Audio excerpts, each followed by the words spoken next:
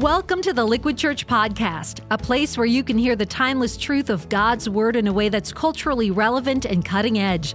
We hope you'll discover how God's story relates to your own and that you will leave feeling encouraged. Thanks for joining us today and enjoy the message.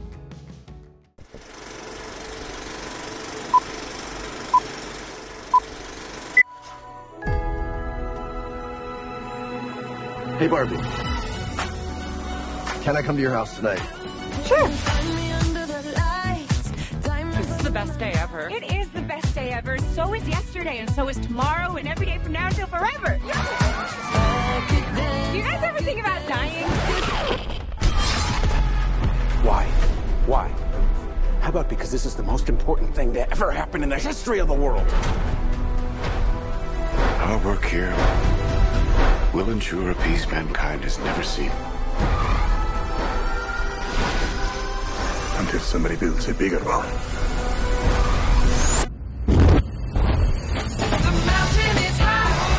You're passing judgment on people you know nothing about. This house has a very good vibe. Stop the vehicle, Sergeant. We don't want to go down this road. You're out of your bounds, Ahmed. You're here to translate. Actually, I'm here to interpret.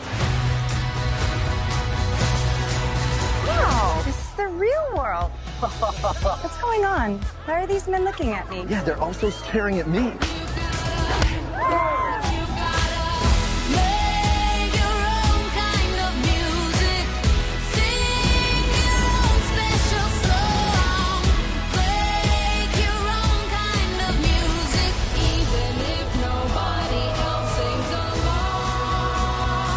Humans only have one ending.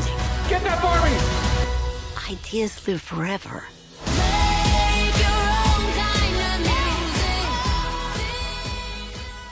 What's up, Liquid Church? So glad you're here for week 2 of our series at the movies. I'm Pastor Tim. If we haven't met, I have a chance to serve as one of the pastors here at Liquid. Welcome. So glad you're here. I'm actually in Chicago today. My wife, Colleen, and I are driving our daughter, Chase, back to college for her senior year. We can't believe it.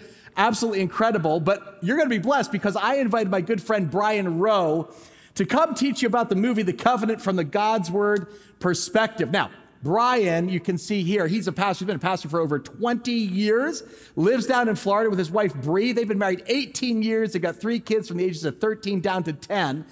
And Pastor Brian is one of my favorite young leaders. He has equipped young adults all over the nation, including ours here at the Porch. And he just has a real passion for bringing God's Word to life, particularly for young adults. But you're going to love him because I learn a lot from him every time he speaks. He's going to open God's Word, and we're going to look at what I think is the sleeper hit of the summer, the movie The Covenant. If you haven't seen it, you can stream it online. It's a fantastic movie, and today I think you're not just going to be entertained, but you're going to learn a lot from the Word of God. So, Liquid Church, would you put your hands together? Give a big, warm, liquid welcome to my good friend, Pastor Brian Rowe. What's up, Liquid Church? Hey, my name is Brian. I'm so thrilled to be with you guys this weekend. Can I just say this before I get started? I love your church. I do. And I love your pastor. He's coached me on everything from ministry to hair care. Let's be honest, he's an expert in both, right? And it's not every day that you find a leader with bold enough vision to saturate the entire state of New Jersey with the gospel of Jesus Christ. Come on, that's the definition of audacious, am I right? But I will say this. I feel like I'm a little bit out of my league here. You may not know this if you were here last week. Tim shared this, but he actually minored in film studies, working at a screenwriting institute in Burbank, California during his senior year in college. How cool is that? Now listen, admittedly, I may not have the same credentials, but I did study at another prestigious institution back in the 90s. You may have heard of it. Blockbuster Video. Come on, somebody. Yeah, I know you had some wild Friday nights back then like I did. Well, the reason I tell you that is because, like Pastor Tim, I am a bit of a movie buff. I believe that movies have a way of revealing the deeper longings of the human heart, which is why I'm so excited to be a part of this At the Movie series. Now, today I want to introduce you to a film called The Covenant. And now, if you're looking for a warm and fuzzy, feel-good movie to watch with your family this summer, this is not it. I would give this one a hard pass, all right? But if you're looking for a gritty, suspenseful thriller that will leave you thinking for days to come, have I got the film for you. Now listen, The Covenant is not necessarily based on a true story, but it is based on a true concept. See, during the war in Afghanistan, U.S. forces were assigned local Afghan interpreters. And in exchange for their services, those interpreters were promised visas to extricate their families from war-torn Afghanistan. And The Covenant highlights one such relationship between Special Ops Sergeant John Finley, played by Jake Gyllenhaal, and his interpreter, Ahmed. Take a look at the trailer. John, you have tallies approaching.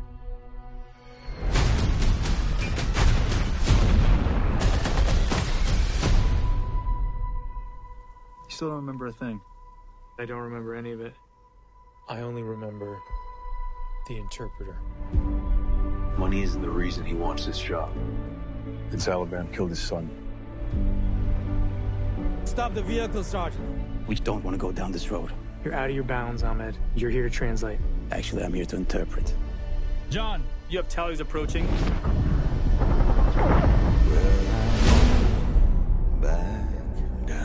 For 3 weeks, this family believed you were dead. We owe that man your life. There wasn't enough for him to carry me across those mountains. Now he's hiding in a hole somewhere. I should be in that hole. You could stand me up at the gates of hell. Everything all right, John? No, everything's not all right. There is a hook in me. Ahmed and his family are in trouble. We can't intervene. I am gonna have to get him out myself.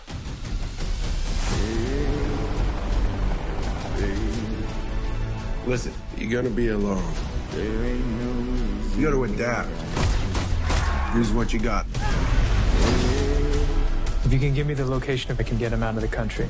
It's too dangerous. You'll become very popular with the Taliban.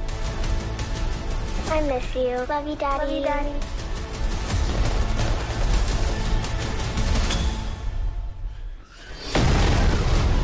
You think if I could be free of this debt, I wouldn't be? You think I have a choice? There is no choice. No, I won't back down. How radical must this alliance have been? I mean, think about it. You've got John Finley, a decorated American military leader, and Ahmed, a meager Afghan civilian. Like Pastor Tim said last week, this movie has strong Good Samaritan vibes.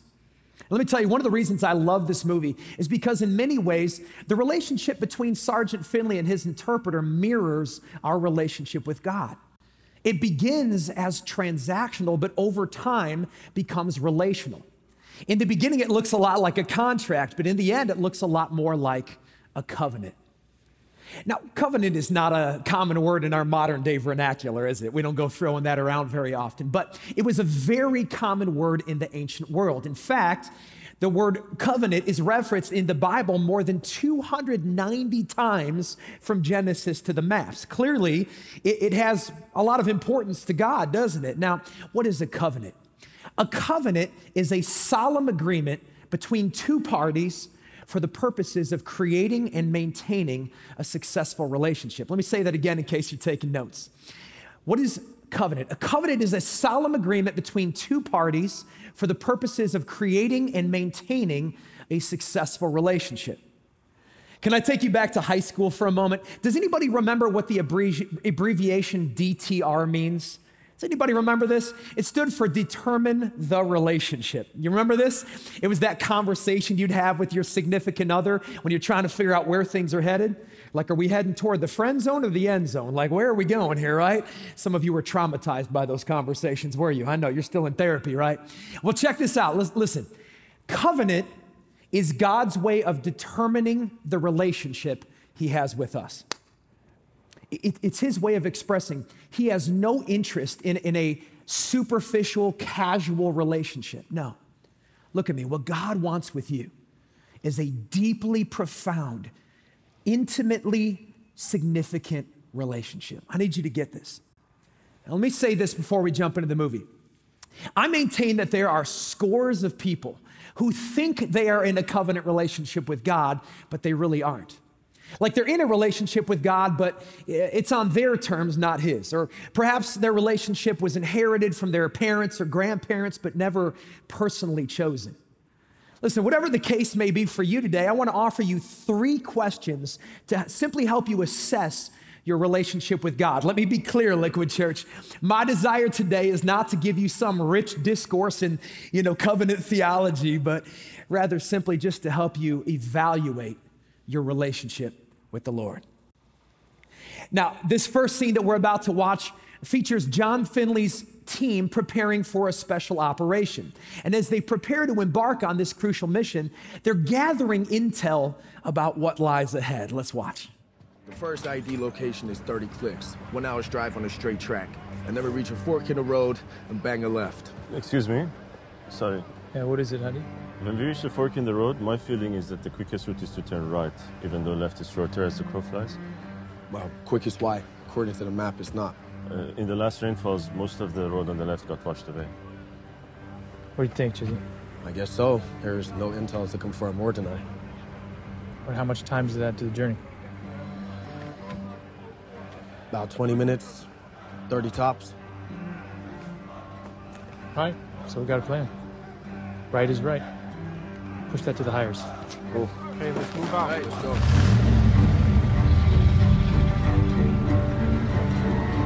Sergeant Killey, can you please stop the vehicle? Excuse me? I need to speak to you, Sergeant. We don't stop the vehicles, we keep moving. I think we have a problem. Please stop the vehicle, Sergeant. Stop the truck, Jizzy.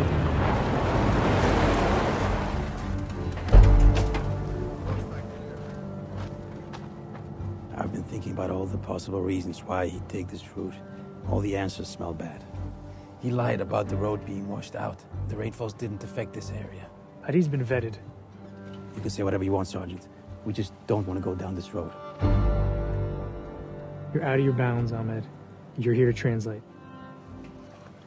Actually, I'm here to interpret. All right, you want to be right, Ahmed? Hey, Chizzy, check the drone. On it. JJ, Tomcat, go up to the top of those rocks there and tell me what you see. Viper 6-2, Viper 6-2, this is Havoc 3-3. Havoc 3-3, this is Viper 6-2. Roger, we need live imagery now. Why have we stopped? The road is safe. I haven't got 10 minutes, we need the imagery now. John, you're not gonna like this. What is it? Looks like an ambush. Tell a kill box 8 clicks up this road. All right, let's turn Cedar around. Get back to base. Copy. Okay, let me ask you this. If you were in Sergeant Finley's position, would you have done the same thing? Would you have chosen the same road? I would have. I'm pretty sure we all would have. In fact, I'm pretty sure we already have. Many times. The Bible says it this way in the book of Proverbs. It says, there's a way that seems right to a man, but watch this, its end is the way of death. There's a way that seems right. So have you ever followed a road that seemed right to you? Maybe you've been there. You were just following someone's advice or following some political ideology or following your heart, but one way or another, it led you directly into an ambush.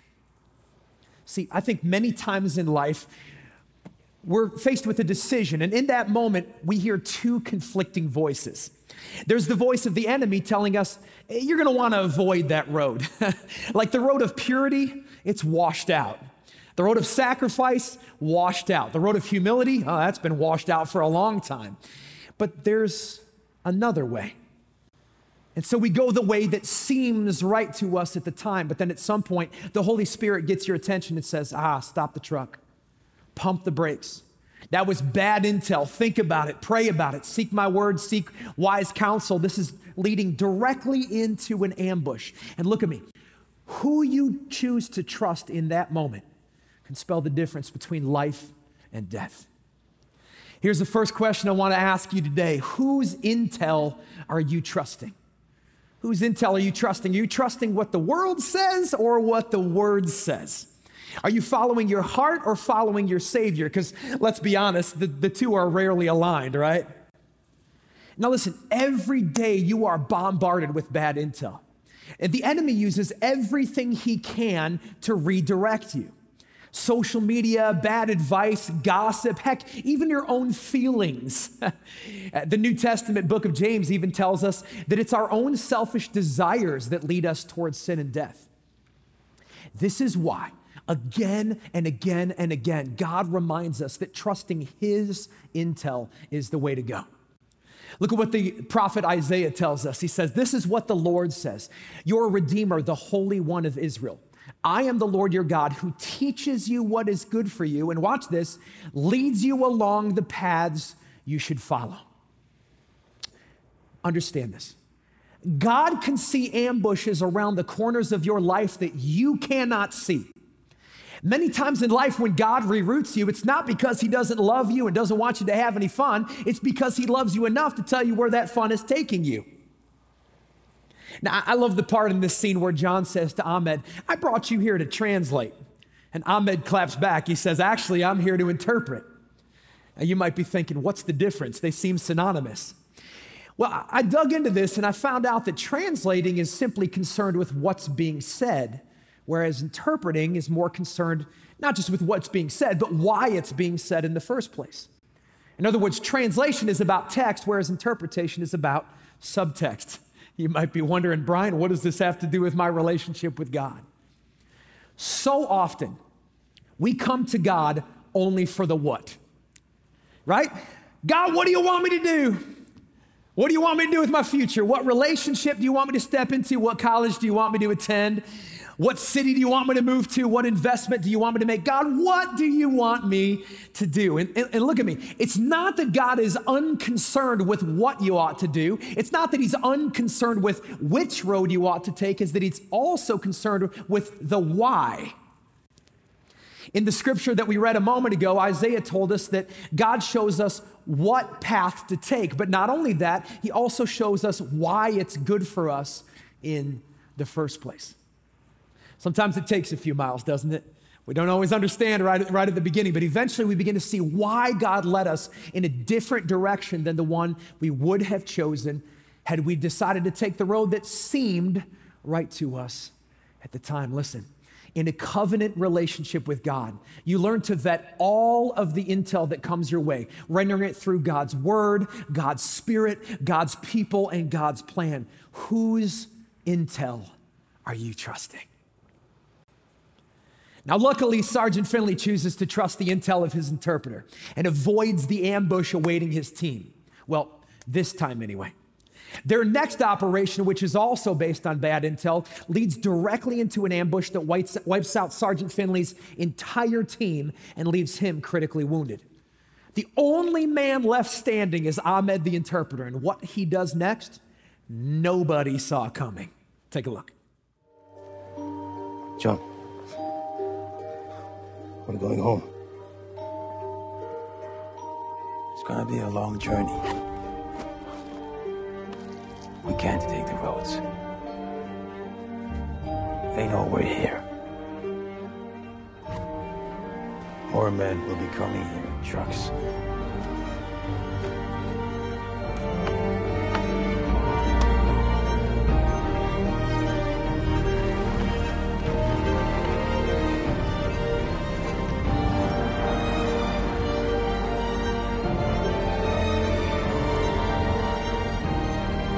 شما همون دو نفر هستین که میپالن.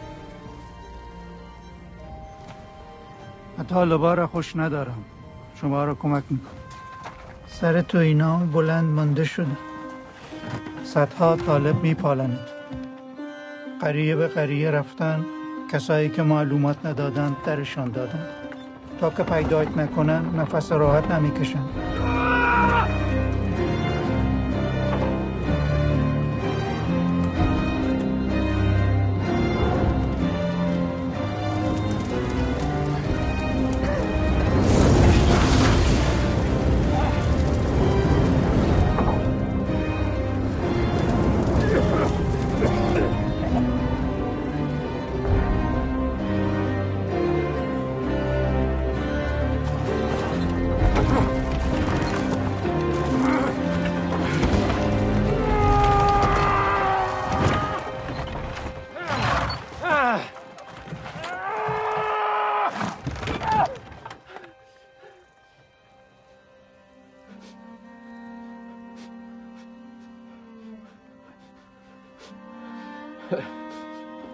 "62 miles. 62 miles. That's the distance that Ahmed carried John Finley through mountainous terrain, through Taliban strongholds, scrounging for food and water, risking life and limb, all to save a man who barely trusted him in the first place. And yet, that is nothing compared to what Christ Jesus did for you and I. Look what the Bible tells us in Colossians chapter 1. It says, "For he has rescued us from the kingdom of darkness and transferred us into the kingdom of his dear Son, who purchased our freedom and forgave our sins." Now, implicit in this verse is the idea that in order to rescue us from the kingdom of darkness, Christ would have needed to leave heaven and enter the kingdom of darkness himself. Now, that may not sound all that impressive until you consider what was required in order for this to take place.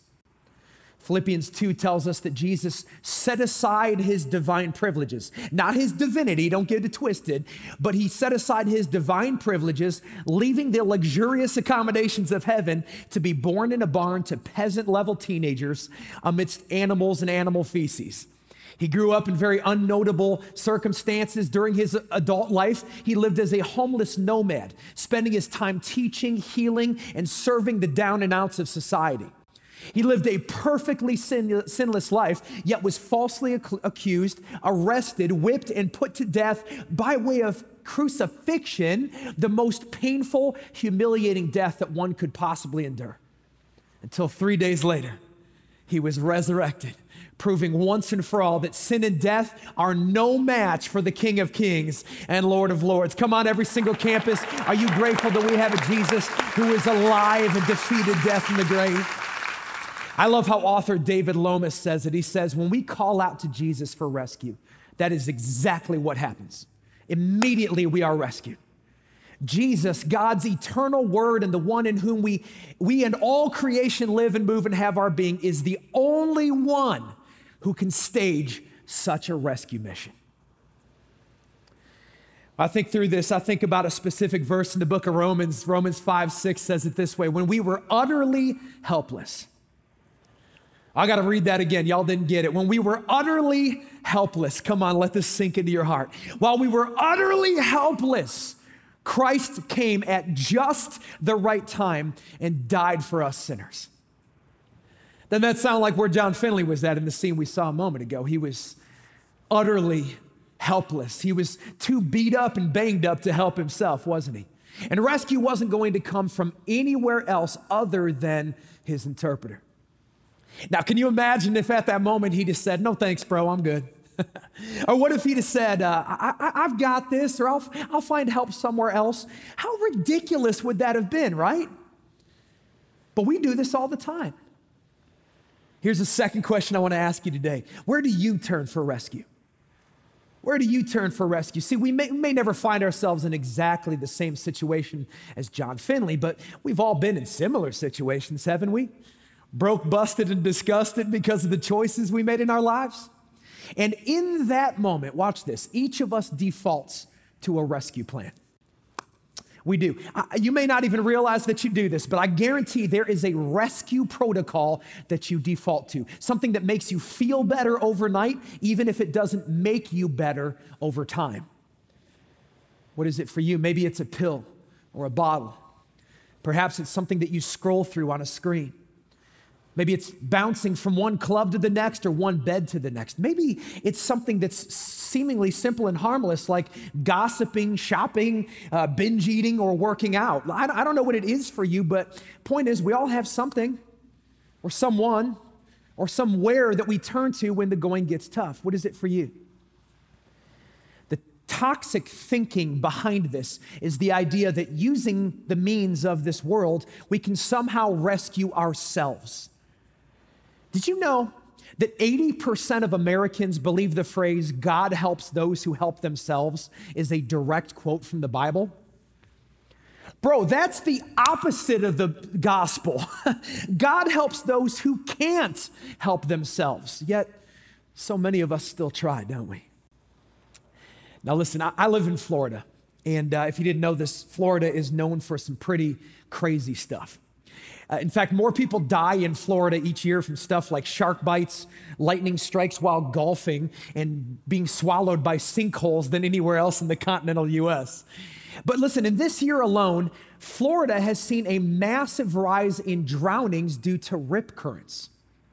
Apparently what happens is people are just out there living their best life, swimming, surfing, doing what they do, when all of a sudden they're pulled underwater by a strong undercurrent. Now, what often happens at this point is a lifeguard is dispatched to, swim toward the victim and assist with the rescue. But at that point, typically, the victim proceeds to flail in an effort to save themselves, further complicating the rescue. And so more often than not, the victim drowns not because of the initial rip current, but watch this, because of their unwillingness to surrender to their rescuer. Oh, there's a sermon in there somewhere, isn't there? Can you see the correlation? Listen, Liquid Church, when life starts pulling you under, surrender to your rescuer. Stop flailing.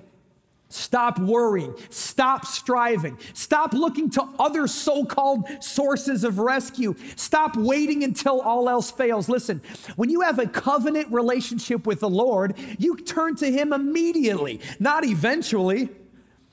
He is your first response, not your last resort. Where do you turn for rescue? Turn to Jesus, because only Jesus can truly carry you home. Fast forward 7 weeks. John Finley is back at his luxurious mountainside home in Los Angeles, California, peacefully recovering with his family. Life is finally back to normal. He's grilling steaks, drinking beer. He's told that he's going to be receiving a medal for his distinguished service in a combat zone. How about that? Point is, he should be satisfied, but he's not. Why? Because he learns that Ahmed's family is in hiding. See, the Taliban has placed a bounty on his head, so now he and his family are living in and out of caves in order to survive. Well, Finley is understandably troubled by this news. So after unsuccessfully exhausting every necessary channel to get visas for Ahmed's family, he's called into the office of his superior. Watch what happens.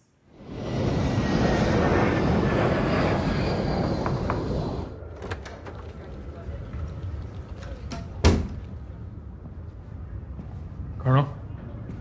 Declan? John, please have a seat. Everything all right, John? No, everything's not all right. Have a seat. I'd rather stand, if you don't mind.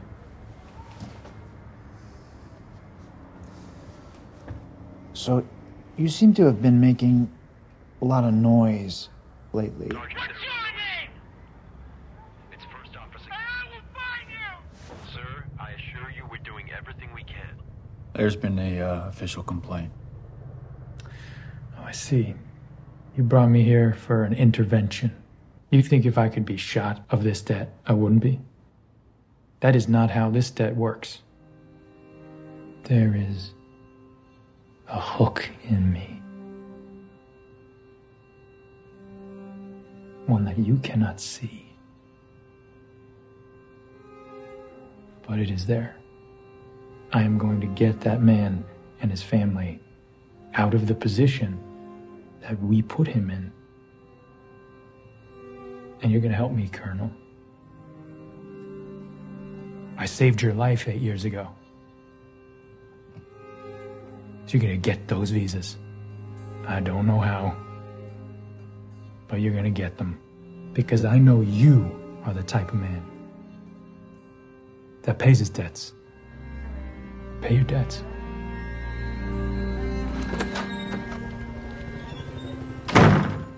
Best line of the whole movie. There is a hook in me, one that you cannot see, but it is there. And the reason I love this line, the reason I love this scene is because it reminds me of so many similar scenes in the Bible. Like when the high council in Jerusalem threatened Peter and John for preaching to the masses, they responded, we cannot stop telling about everything we have seen and heard. Why? Because there was a hook in them. When people asked Paul why he and his crew worked so hard to persuade others to follow Christ, he told them, "For Christ's love compels us, because we are convinced that one died for all." There was a hook in Paul. And there are countless other examples like this throughout the pages of Scripture, right? Moses had a hook that drove him to free the Israelites from Egyptian captivity. David had a hook that drove him to fight Goliath.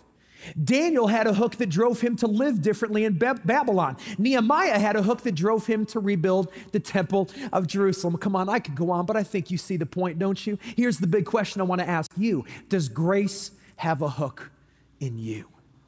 How does God's grace compel you to act? How does it drive your sense of purpose? Years ago, I heard a term that stuck with me. I think it expresses this well. It's the term holy discontent.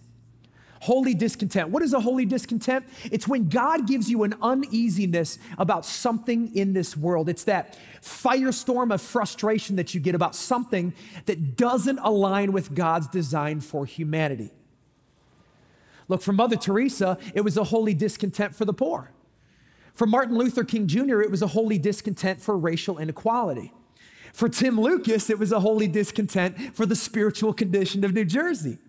For me, it's a holy discontent for emerging generations who are believing lies of this world because people are simply shying away from telling them the truth. It's a hook in me. What about you? Is there a hook in you?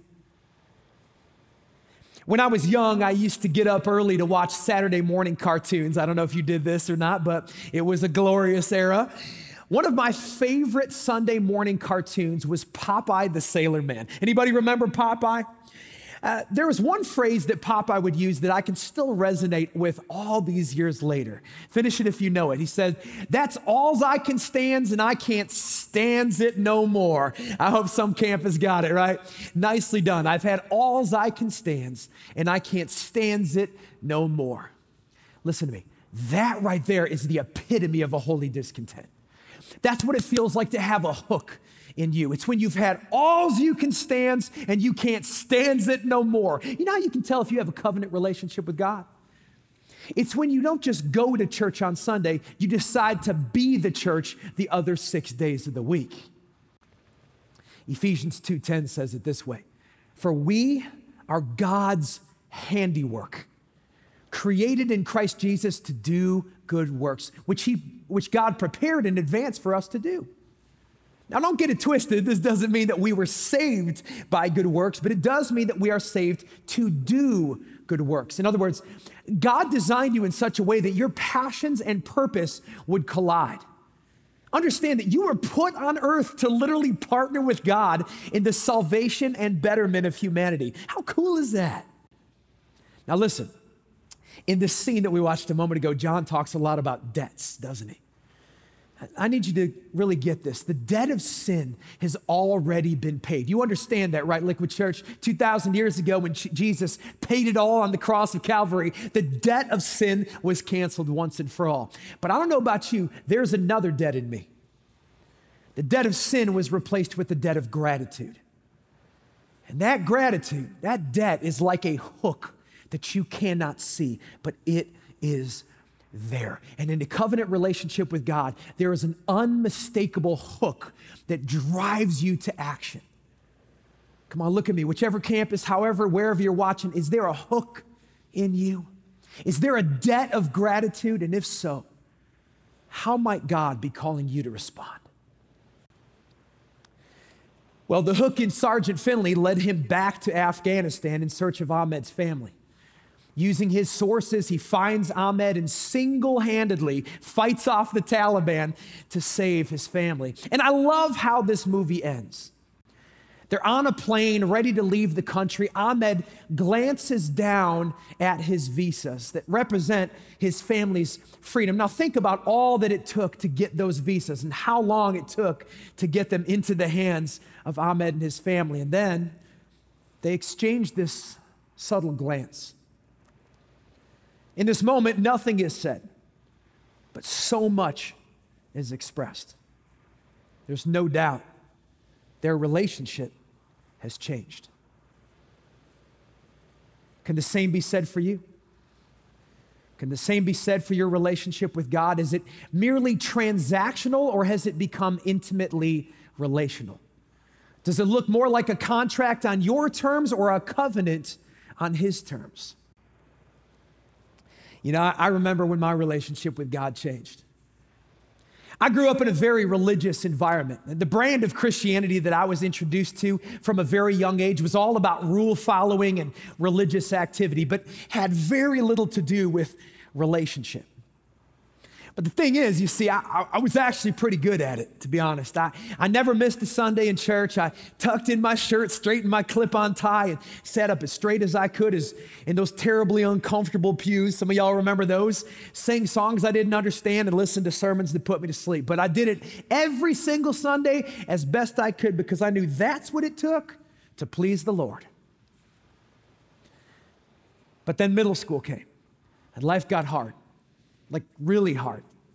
See, by the time I reached middle school, I'd been diagnosed with several syndromes.